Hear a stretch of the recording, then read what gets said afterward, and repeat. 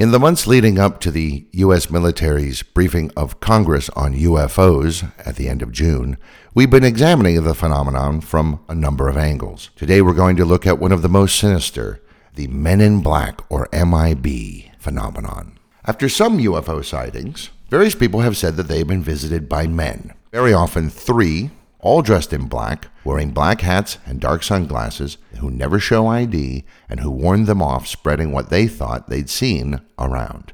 The men seem a little off.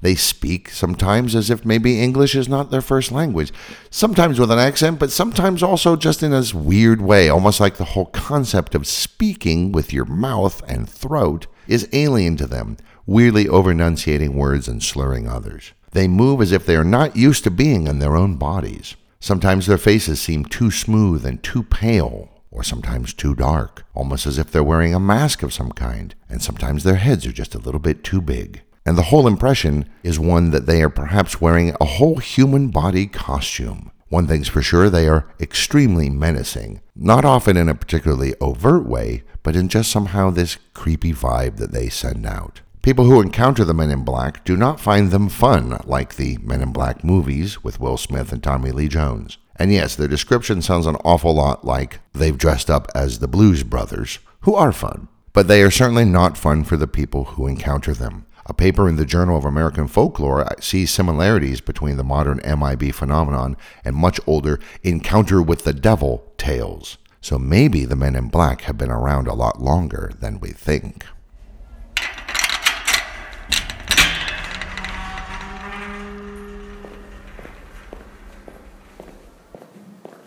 You leave the world behind and enter a large chamber, filled with boxes and crates as far as the eye can see.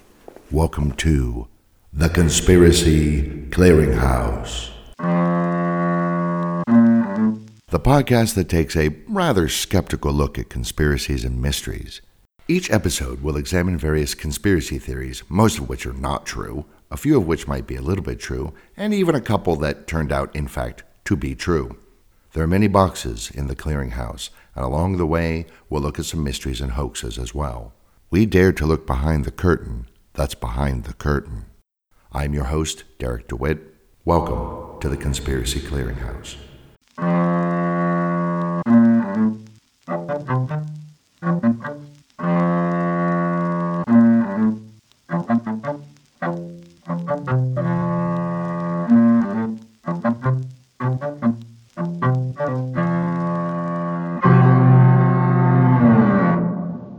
As I mentioned back in the Signs, Grudges, and Blue Books episode, the first mention of the Men in Black is during the Maury Island UFO incident in 1947. A man named Harold Dahl was on a boat outside Seattle when a donut-shaped UFO dripped liquid metal onto his boat, injuring his son's arm and killing his dog. And after he reported it to the authorities, he was visited by a strange man dressed all in black who told him to shut the hell up about the incident. The Uncanny Valley. In 1970, Japanese roboticist Masahiro Mori coined the term Shinwakan, a complex concept that uses ideas like familiarity and comfort level to describe a feeling that the sense of the familiar and of being in sync with another human suddenly drops away, leaving you feel like you're in the presence of something that is not quite right.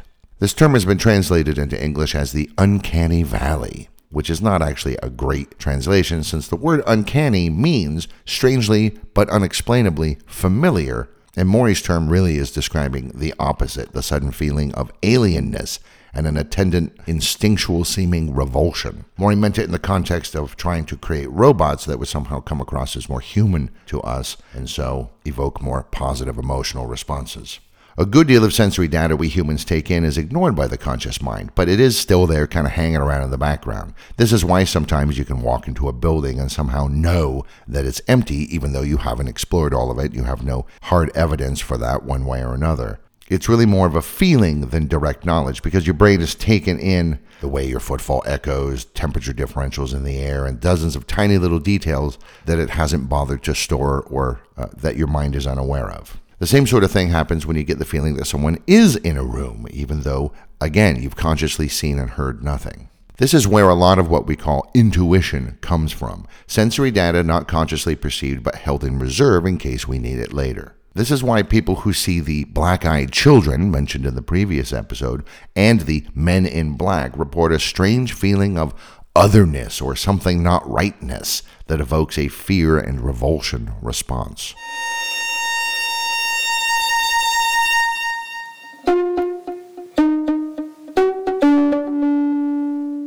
Beam me down, Bender.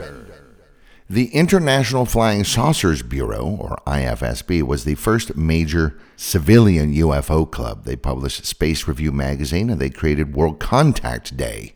The idea for this is that maybe aliens can communicate telepathically, so if a whole lot of people all on the same day try to send them telepathic messages of peace and welcome, then they will come. That day is March 15th every year. The founder of the IFSB is Albert K. Bender, who started it in 1952. Membership grew steadily, and then suddenly he shut the whole thing without warning in September the following year. He later told his friends and fellow IFSB members Gray Barker and Dominic Lucchesi that he'd had some insight into the origin of UFOs, and he wrote it down and sent it to a friend of his. Shortly afterwards, 3 men, dressed in black, came to his home.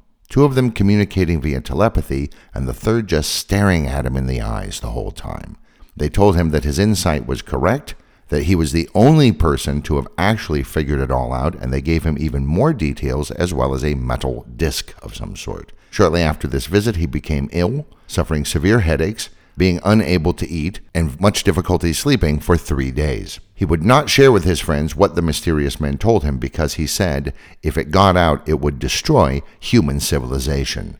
Science would fall into disarray, governments would fail, and society would disintegrate. This is because everything that we think we know about the universe is totally wrong. Gray Barker wrote a little bit about this in his 1956 book, They Knew Too Much About Flying Saucers. And this incident with Albert Bender would become the foundational account of the Men in Black phenomenon. Bender really didn't want to talk about what he'd been told by the 3 strange men, but in 1962 he relented, publishing his own book, Flying Saucers and the 3 Men. However, Bender's book did little to create clarity. It's a weird, disjointed tale that has a lot of very unusual elements. For example, he says he was subjected to astral projection, his spirit being moved to a secret flying saucer base in Antarctica. There he saw creatures that were male, female, and both sexes at once, but not humans, and they were from another planet. He learned there that Mars had once had a civilization and was covered in canals, and today you could find abandoned cities there. The aliens told him that Russia would destroy the world with nuclear weapons, and that the sun was going to go nova very soon and wipe out all life on Earth. And there's a lot more. It's so odd that some people have suggested that maybe he wrote it to be purposefully opaque so as to not cause too much disruption. Or maybe, most logically, he had some sort of a mental break, especially since many of the things that he said were certainly going to happen have not. This stuff sure sounds like schizophrenia. And Dominic Lucchesi, who knew him well, said he acted almost like somebody who'd been lobotomized. He'd walk around in a daze, talk slowly, and whenever he thought about telling people the secrets he'd learned, he was prevented by a sudden, crippling headache. If that's true, though, you do have to wonder how he managed to write a whole book about it. He had another visit, but this time by shadowy figures who floated above the floor and told him that human appearance is an illusion, a projection being forced upon humans to hide the true nature of the universe. I mean, this again sounds like the Philip K. Dick Vallis. And that no one would believe anything that he had to say because the illusion fooled everyone. They also mentioned to him that sometimes they took over humans to use as disguises. Again, this really sounds like schizophrenia. Gray Barker. Bender would go on to become a motel manager in California and never talk about his experiences again. His friend Lucchesi thought that the Men in Black, who Bender called the Silencers, were real, but he thought they were from some human organization that is hiding in a remote place here on Earth, maybe deep in the Amazon or in the Himalayas, or maybe even underground. His other friend, Gray Barker, would go on to have quite a career writing about UFOs, Men in Black, the Mothman in West Virginia, Lee Harvey Oswald, Nikola Tesla, and later books with a guy who goes by the name Valiant Thor, real name supposedly Tapper Thor. a shadowy figure who advised the Pentagon during the Cold War, who some people think is either an alien from Sirius, or maybe from Mars or Venus, or a Norwegian-looking human-alien hybrid, and who believes in godlike energy beings called the Vril. We will talk more about Valiant Thor and the Vril in a future episode. People who knew Barker said he was very much cashing in on the flying saucer fever, and he thought the whole thing was rather comical. They didn't say this until after his death in 1984, however. In 1998, an article in the Skeptical Inquirer titled Gray Barker, My Friend the Mythmaker, has John C. Sherwood recounting how he and Barker, back in the late 60s, had concocted the whole Men in Black idea. They called them black men, under the pseudonym of Dr. Richard H. Pratt in an article for Flying Saucers magazine. There have been 2 documentaries made about Gray Barker, the 1995 Whispers from Space, which is about UFO fans in general, and the 2009 Shades of Gray, which is all about Barker being one of the greatest hoaxers of the 20th century. So perhaps Gray Barker is the man who created the whole thing for his own purposes. But was he telling the truth? Was he maybe part of a government disinformation campaign like Majestic 12? Or did he just take advantage of a friend's failing mental health in order to basically troll America and turn a nice profit in the process? Even Ray Palmer, founder of Fate magazine and known as the father of flying saucers, says he thinks that the Men in Black is a hoax. Among other things, he says that he has had contact with people from just about every branch of government, and they always show identification, and the Men in Black never do. And keep in mind, Ray Palmer is a guy who thinks that he suffered a telekinetic attack from the Darrow, a subterranean species living in the sunken continent of Lemuria who have great mental abilities and dislike surface-dwelling humans, that levitated him in the air and slammed him down while unstopping a drain in his basement. He thinks the MIB is nonsense. More than a few MIBs. Okay, so if it was all made up, why have there been so many sightings of the mysterious Men in Black? Harold Dahl's stories from 1947, that's way before Bender and Barker. In February 1955, around the same time that Bender allegedly astrally projected to Antarctica, a New Zealander named John H. Stewart saw a UFO that dropped a piece of metal. He picked it up and took it home, because of course he would. The next day, a man showed up, dressed in black, saying that he had more right to that hunk of metal than Stewart did, and then told him so many secrets about UFOs that Stewart became extremely afraid and surrendered the metal piece to the stranger and never spoke of it again. Well, until his 1963 book, UFO Warning. That book fits very much into an overarching narrative that a lot of these early UFO people were weaving together, that there are good aliens and there are bad aliens, that reality is not what we think it is, and that the aliens are not what we think they are. That psychic abilities are real, but scientifically explainable once you understand the real science in the real reality, and so on and so forth. What detergent do you use? It was the winter of 1961 near Minot, North Dakota, and that means pretty darn cold. A guy who worked for the Air Force, Paul Miller, and his 3 friends had just finished up their hunting trip and were returning home when they saw what they later called a luminous silo landing in a field off the road. They thought maybe it was some kind of unusual airplane that had crashed, and they went there to help the pilot. But when they got to the spot, the object vanished. Shrugging, they piled in the car and started to drive off. Suddenly, it appeared again, this time with 2 humanoid figures coming out of it.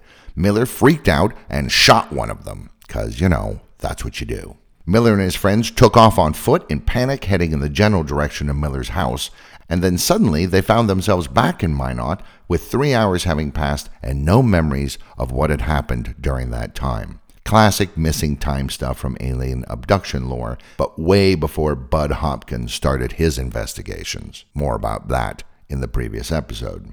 They decided to just kind of keep it between themselves. It was weird and unexplainable and a little bit embarrassing. The next day, Miller went to work at the local Air Force base, and 3 men in black came into his office. Tall men dressed in black, weird faces, offering no credentials but saying they worked for a secret branch of the government.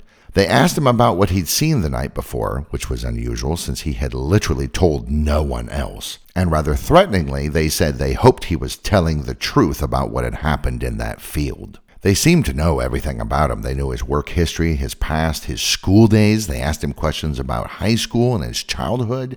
And they always asked their questions in such a way that suggested they already knew the answers. And they were doing this to kind of scare him, to let him know that they had the goods on him and he had no secrets. They also said they wanted to take a closer look at the clothes he'd been wearing the night before. Weird, but okay. He escorted them back to his house. When they got to Miller's place, they very carefully examined all of the clothes he'd been wearing the night before, and then they left, saying as they departed that the whole incident the night before was, quote, best left in the dark. The Solway Firth Spaceman.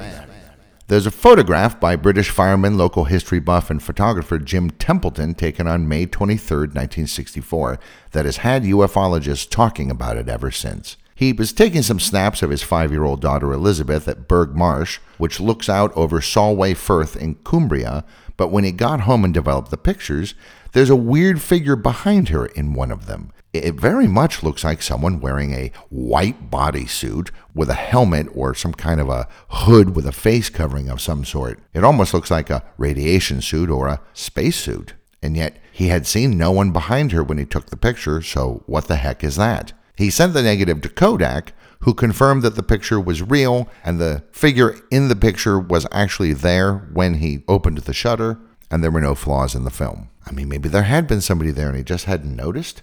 He took the picture to the local police to see if they could help identify this figure. From there, the Cumberland Press wrote about it and published the picture in the paper, and the paper became rather famous. Story got picked up by the Daily Mail and the Express, and pretty soon the whole country was buzzing about what was known as the Solway Spaceman. Shortly after the news story ran, 2 men visited Templeton. The men were quite tall, well over 6 feet, wearing bowler hats and dressed all in black. They offered no identification or even names, saying that they were designated by numbers only.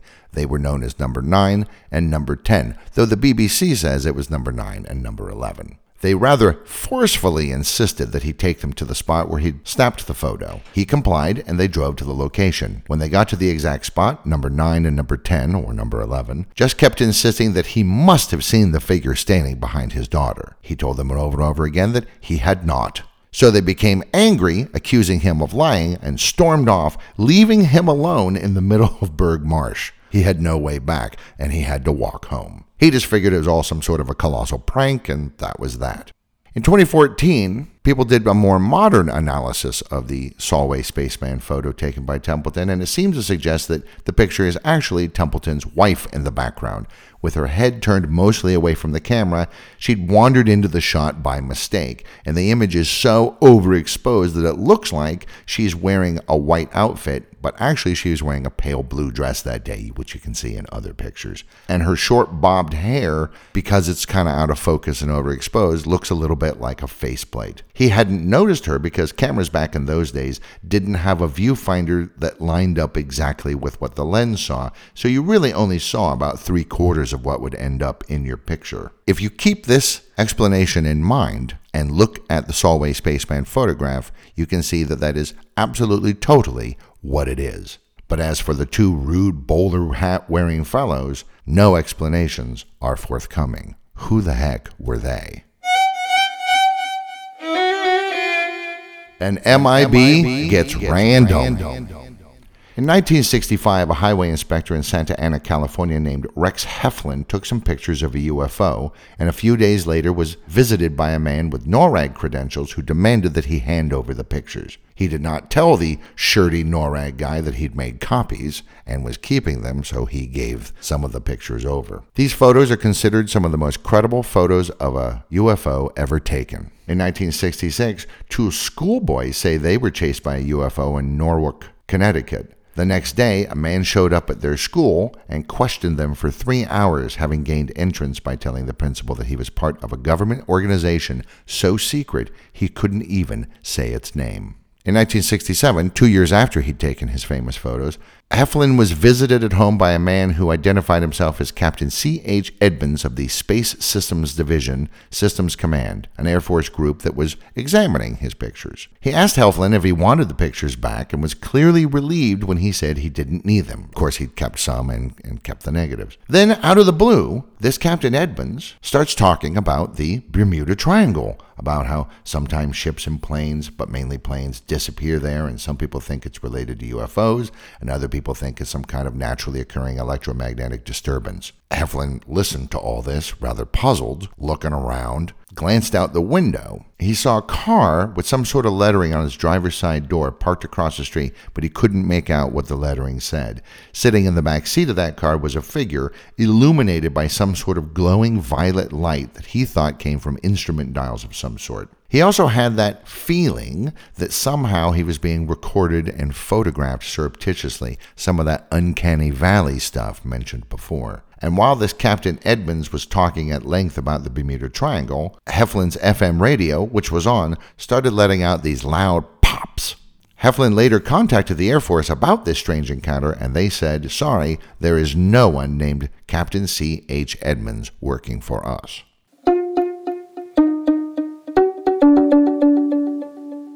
I hope you have insurance.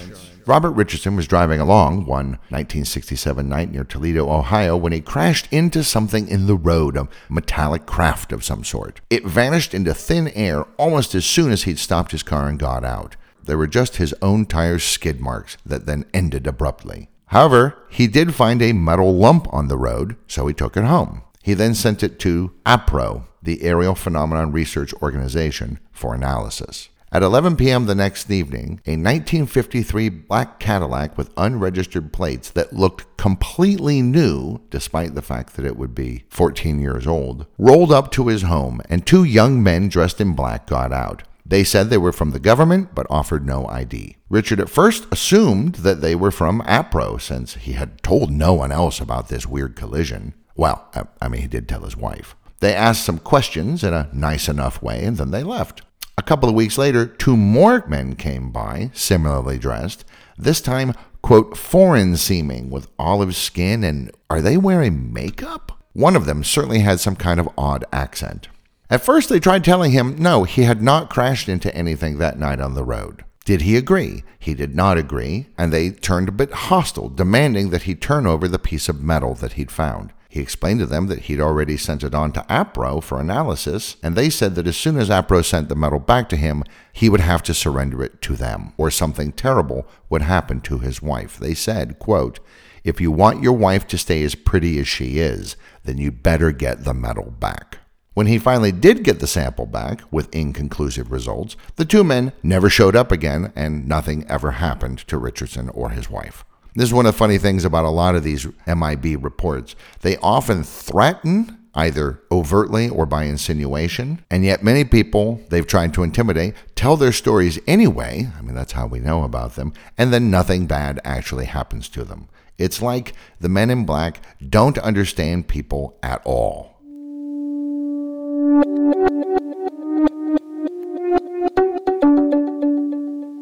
I'm surrounded.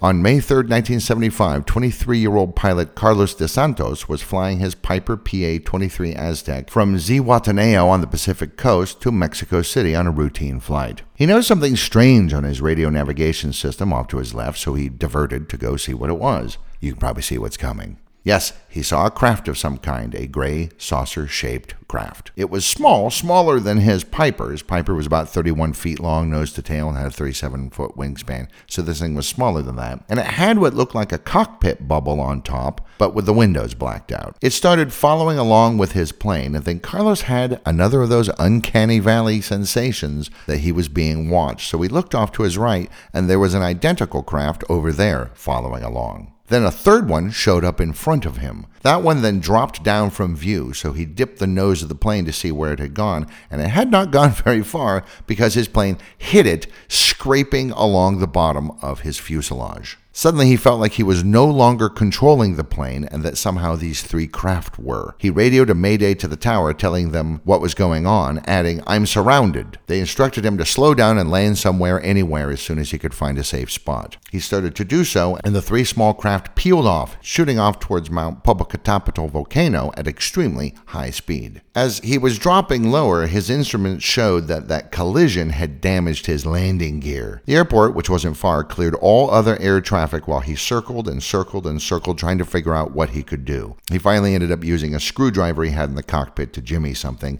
and managed to get the landing gear extended. So he'd made it. He was checked out at a medical clinic. They checked him to make sure he hadn't been taking drugs or something, and everything was fine, and he was cleared to fly again. Radar controllers in the tower confirmed that they had also seen three small objects up there with him, maneuvering in exactly the way that he'd described. The case made first national news in Mexico and then international news. Some versions of the story say that the American Project Blue Book even came down to take a look at it, but Blue Book was disbanded in 1969, and this happened in 1975, so that's probably not true.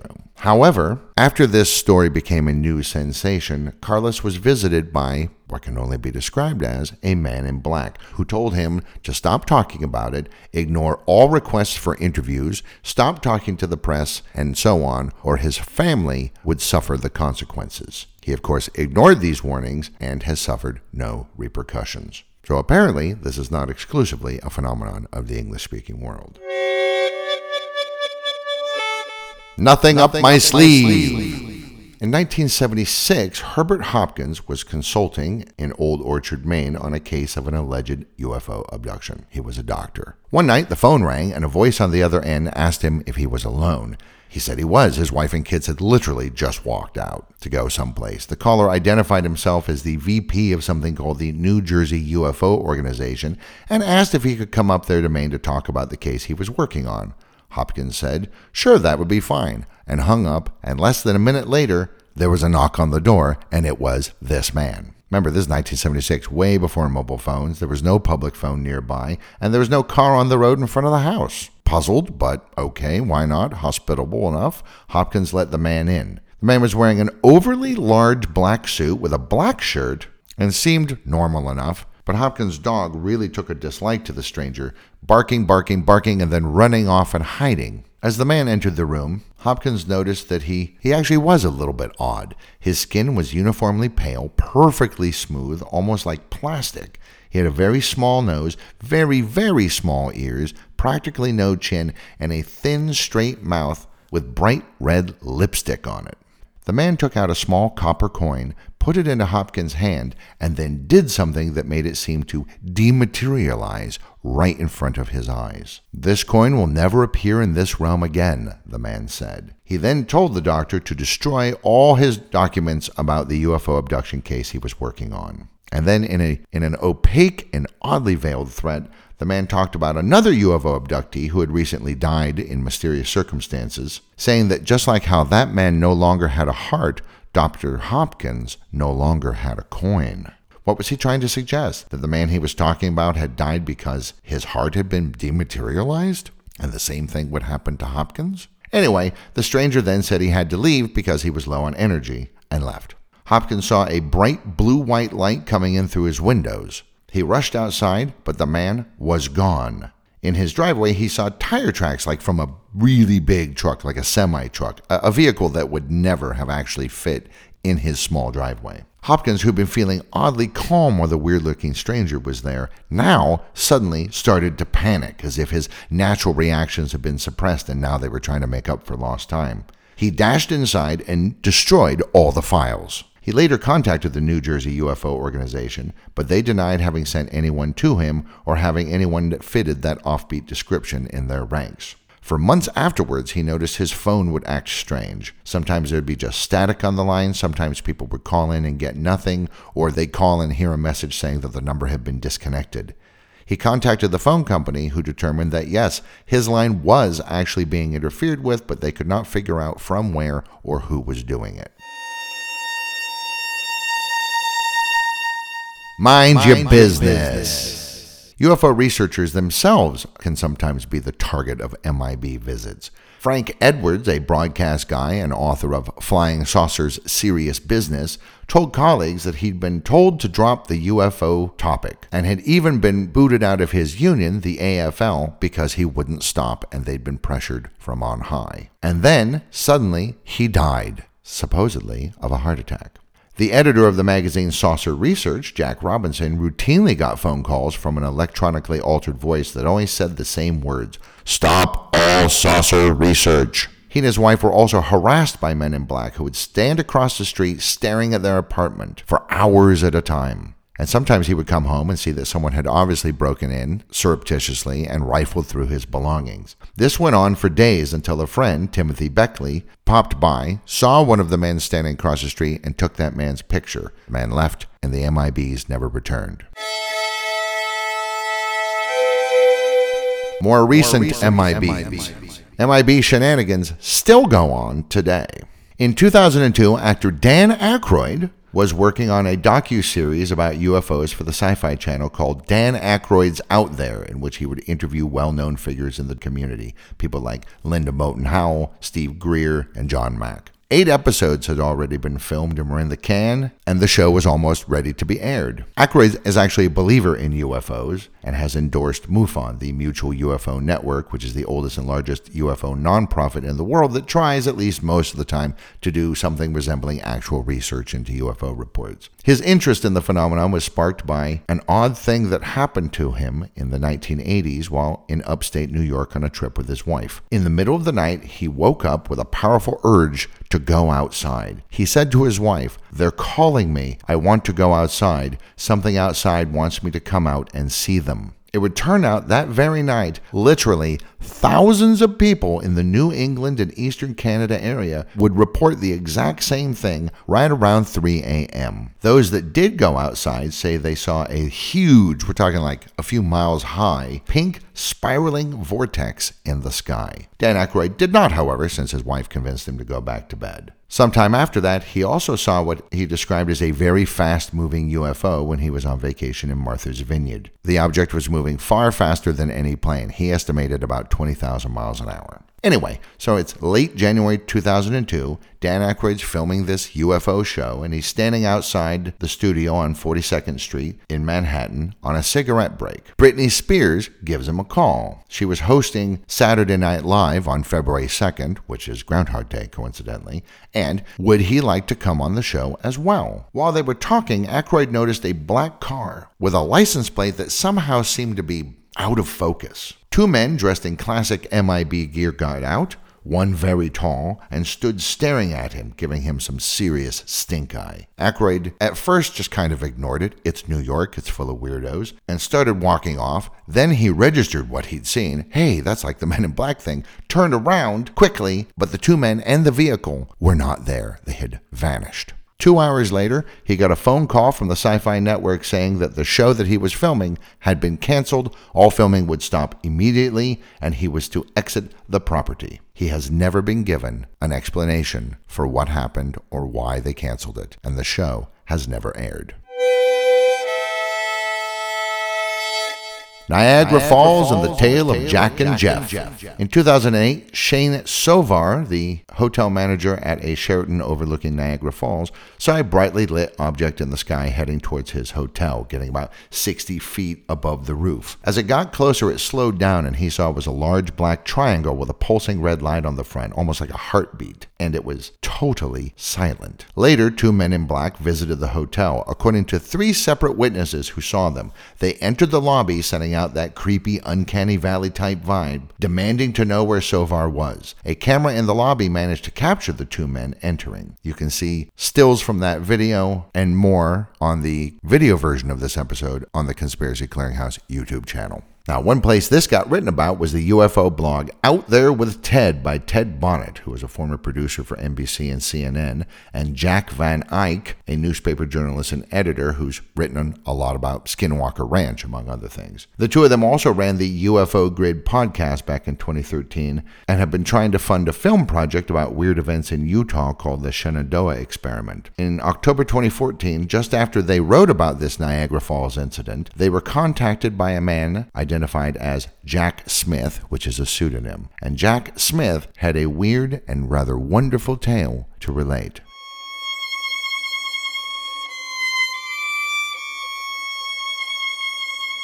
Jack is a man who has lived most of his life in fear. He grew up in Loch Raven, Maryland, which is just north of Baltimore, and remembers playing in some woods nearby when he was 5 years old, making tree forts and things like this. This would have been around 1965.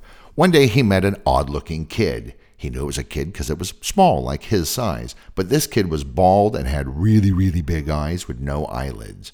Jack thought maybe this kid had been in a fire since there was another boy in his kindergarten who was a burn victim and looked kind of like that. The strange boy was dressed in something like a jumpsuit with a big high collar. They walked towards a humming sound from deeper in the woods, and the boy showed Jack a piece of some sort of like aluminum foil that projected a beam of darkness, not light, of darkness. Standing in front of a metal craft in the woods about the size of a van, there were two other boys that looked just like the strange boy, but one of them was a little bit taller and sort of spindly, almost like a praying mantis. Jack got scared, but then the beam of darkness came out of the foil thing and he passed out. When he woke up, he was in the same place in the woods alone. He had a number of abrasions and bruises, and he had a small scooped-out scar the size and shape of a BB in his leg. He later said it was as if someone had used a very small melon baller to just take out a little section of his leg. Then when he was 13, he started getting bad nosebleeds all the time. The memories of this day in the woods started coming back to him. This went on for 3 years. Then in 1976, when he was 16 and now living outside of Philadelphia in the suburb of Wagontown, he woke up in the middle of the night to see two small, large-headed beings standing next to his bed, as well as, again, that taller, insect-like shape that he remembered from the woods. They leaned in close and started communicating with him without moving their mouths.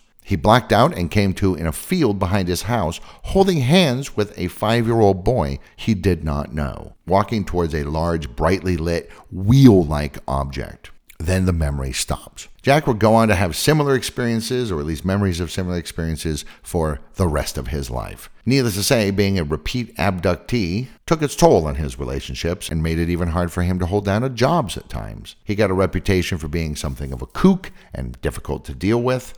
He was also repeatedly contacted by the Men in Black, who would always find him no matter where he went, no matter how far away he moved. They were a constant presence, lurking around the fringes of the life he kept trying over and over to make for himself. Sometimes they would just stare at him or shadow him. Sometimes they would talk to him, telling him things he said he will never share with anyone else because he is just too afraid.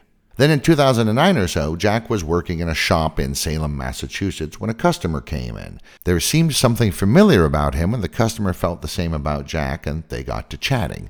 The other guy's name was Jeff Robinson. Jeff related his story. Around 1960 or early 1961, Jeff's family had moved to Newton, New Hampshire and become friends with Barney and Betty Hill, who lived in Portsmouth, which is just 30 miles or so northeast of Newton. Of course, they'd heard all about the Hills' alleged alien encounter in 1961, the first major one reported in the United States, and Jeff's family had tangential connections to UFOs even before he was born. In 1971, his family had moved to Wagontown near Philadelphia and had him. When Jeff turned 5 in 1976, weird things started to happen to him. After some careful questioning, Jack figured out that this guy, this Jeff, who just walked in randomly into the shop he was working in Massachusetts, was that same 5-year-old boy from that night in the field back in 1976. What a crazy coincidence. Jeff, because he was only 5 at the time, didn't really remember that night, but he could tell Jack that ever since then, he'd been plagued by strange things, like weird visits from small, bald, large-eyed creatures. He'd even chased one with a baseball bat once. His parents also reported strange things going on around their house, but refused to move because, damn it, this is our house. When Jeff was 18, he left home and the weirdness behind. He says whenever he goes back to visit, he will not stay in the house after dark. So Jack kind of remembered Jeff. Jeff doesn't remember Jack, but it doesn't matter. The two became fast friends. Great UFO story, but where's the Men in Black? Yeah, I'm getting to it. On April 13th, 2014, Jack was in New Orleans with his friend Jane, which is not her real name either, a spa manager who agreed to go on vacation with her good pal to the Big Easy. They had breakfast and then sauntered down to the platform for the River Street streetcar line, which goes from Canal and Bourbon Street right next to the French Quarter, down to the Mississippi and along the riverfront, ending at French Market Station and the New Orleans Jazz Museum. This is a perfect route for sightseeing. They'd walked through the French Quarter, going down to the Bienville Station at the river just off Woldenberg Park around noon to catch the streetcar. Then Jack spotted, standing there on the platform in broad daylight, two men in black. Black suits, white shirts, thin black ties, black fedoras, dark sunglasses, all this despite the fact that it was a very hot 82 degrees Fahrenheit. Two men were tall, had strangely oblong faces with thin, small lines for their mouths, almost like a weird semi-abstracted mask. When they moved stiffly, almost like robots, and they often moved in unison. The two men looked over at Jack, stared at him a moment, and then quietly talked to one another. As Jane, who also saw them, put it, they opened their mouths slightly and yet somehow managed to be communicating without actually moving their mouths. After about 20 minutes of waiting, I guess public transportation in New Orleans is not terribly efficient, they again seemed to communicate without speaking, turned as one, and walked across the street, getting into a shiny black car with an unusual license plate. Jane thought it was a foreign license plate, and the car drove off. Jane and Jack went to have lunch, and he ended up telling her his whole story about the strange incidents from his childhood and the constant harassment from the Men in Black. He said it was unheard of that they would show themselves during the day, and it was also unheard of that they would show up when he was with somebody else. Every other encounter had always happened when he was alone.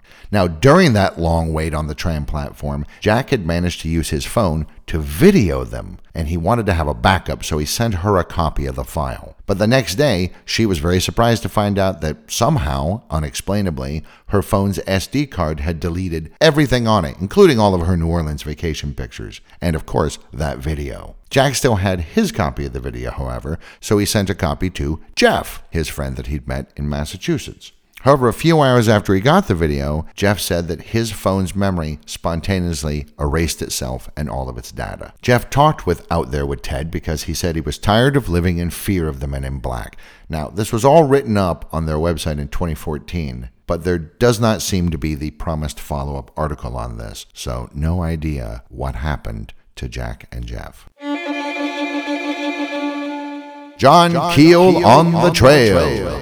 UFO researcher and parapsychologist John Keel, who got famous with his 1975 book, The Mothman Prophecies, which was actually made into a pretty good film in 2002, starring Laura Linney and Richard Gere. Keel told the Congress of Scientific Ufologists in 1967 that he was dedicated to tracking down and exposing the Men in Black, who he called the Silencers. His research had even uncovered stories of Men in Black with unusually dark complexions, silencing people just before a UFO sighting, not after. So something screwy is certainly going on here. He found a whole neighborhood that had been terrorized by MIBs in Washington state in 1967 after the entire community had seen a UFO. That same year, UFOs were seen by multiple people in New Jersey, including some police officers, but mere minutes after the sighting ended, 4 men showed up claiming to be Air Force officials and harassed the witnesses, telling them they needed to keep quiet about what they'd seen or they would be in serious trouble with the government. Sometimes Keel, who has a vast network of contacts, will get word of an MIB incursion and rush to the scene, arriving sometimes just minutes after they've left. He said there are far more victims of MIBs than anyone really suspects, because many people don't even report it, and he thinks of them as a sort of terrorist organization. He noticed that almost everyone who encounters them ends up with headaches, black eyes, and other signs of physical trauma, as well as a strange aversion to talking about what they have been told to remain silent about. These silencers, he thought, were brainwashing people, and law enforcement couldn't even cope with something this unusual, so again, it went uninvestigated and unreported. He even believed he'd uncovered the very first Men in Black encounter in documents from 1897, when strange pottery fragments were found in a town in Texas, and shortly afterward, a man dressed in black, quote, with an oriental complexion, and a strange, quietly threatening manner, bought all the pieces from people who'd collected them, told them to never talk about them again, and departed. Keel has spoken to people in the Air Force who not only deny that the MIBs come from them, but say they're keen to see one for themselves. Among other things, whoever they are, they're impersonating government officials, which is a crime. Over the years, Keel has amassed a lot of various information and has come to believe that UFOs are real, but they are part of a vast plot by non-human intelligences that he calls ultra-terrestrials. First uses this term in his 1970 book, Operation Trojan Horse. He believes that ultra-terrestrials can manipulate matter at its most basic level and have been influencing mankind for centuries. They're the source of legends of monsters, fairies, vampires, poltergeists, mysterious aircraft, black-eyed children, black helicopters, and everything else. Anywhere an anomalous event occurs to cover up what they're really up to, and they've been doing it for centuries. He is undecided as to exactly where they come from, but he thinks they're either interdimensional beings making incursions into our dimension, or a future human civilization using time travel. He thinks they could be totally biological, or they might be biomechanical constructs. Or maybe, he suggests in another book, someone actually owns the Earth and is using it as sort of a Disneyland of the gods, which is a great phrase and also the title of another book he wrote. One thing is for sure, though, he says, that Men in Black are absolutely real and are at the heart of every strange and anomalous occurrence that has ever been reported. So MIBs might be aliens with a bad understanding of human psychology, or maybe they're just jerks. Maybe they're interdimensional beings. Maybe they come from our own future. Maybe nothing is as it seems and all bets are off. Or maybe they're actually government agents engaged in a campaign of disinformation. Oh, you think that sounds unlikely? Well, wait until we look at Majestic 12 and the sad and infuriating case of Paul Bennewitz.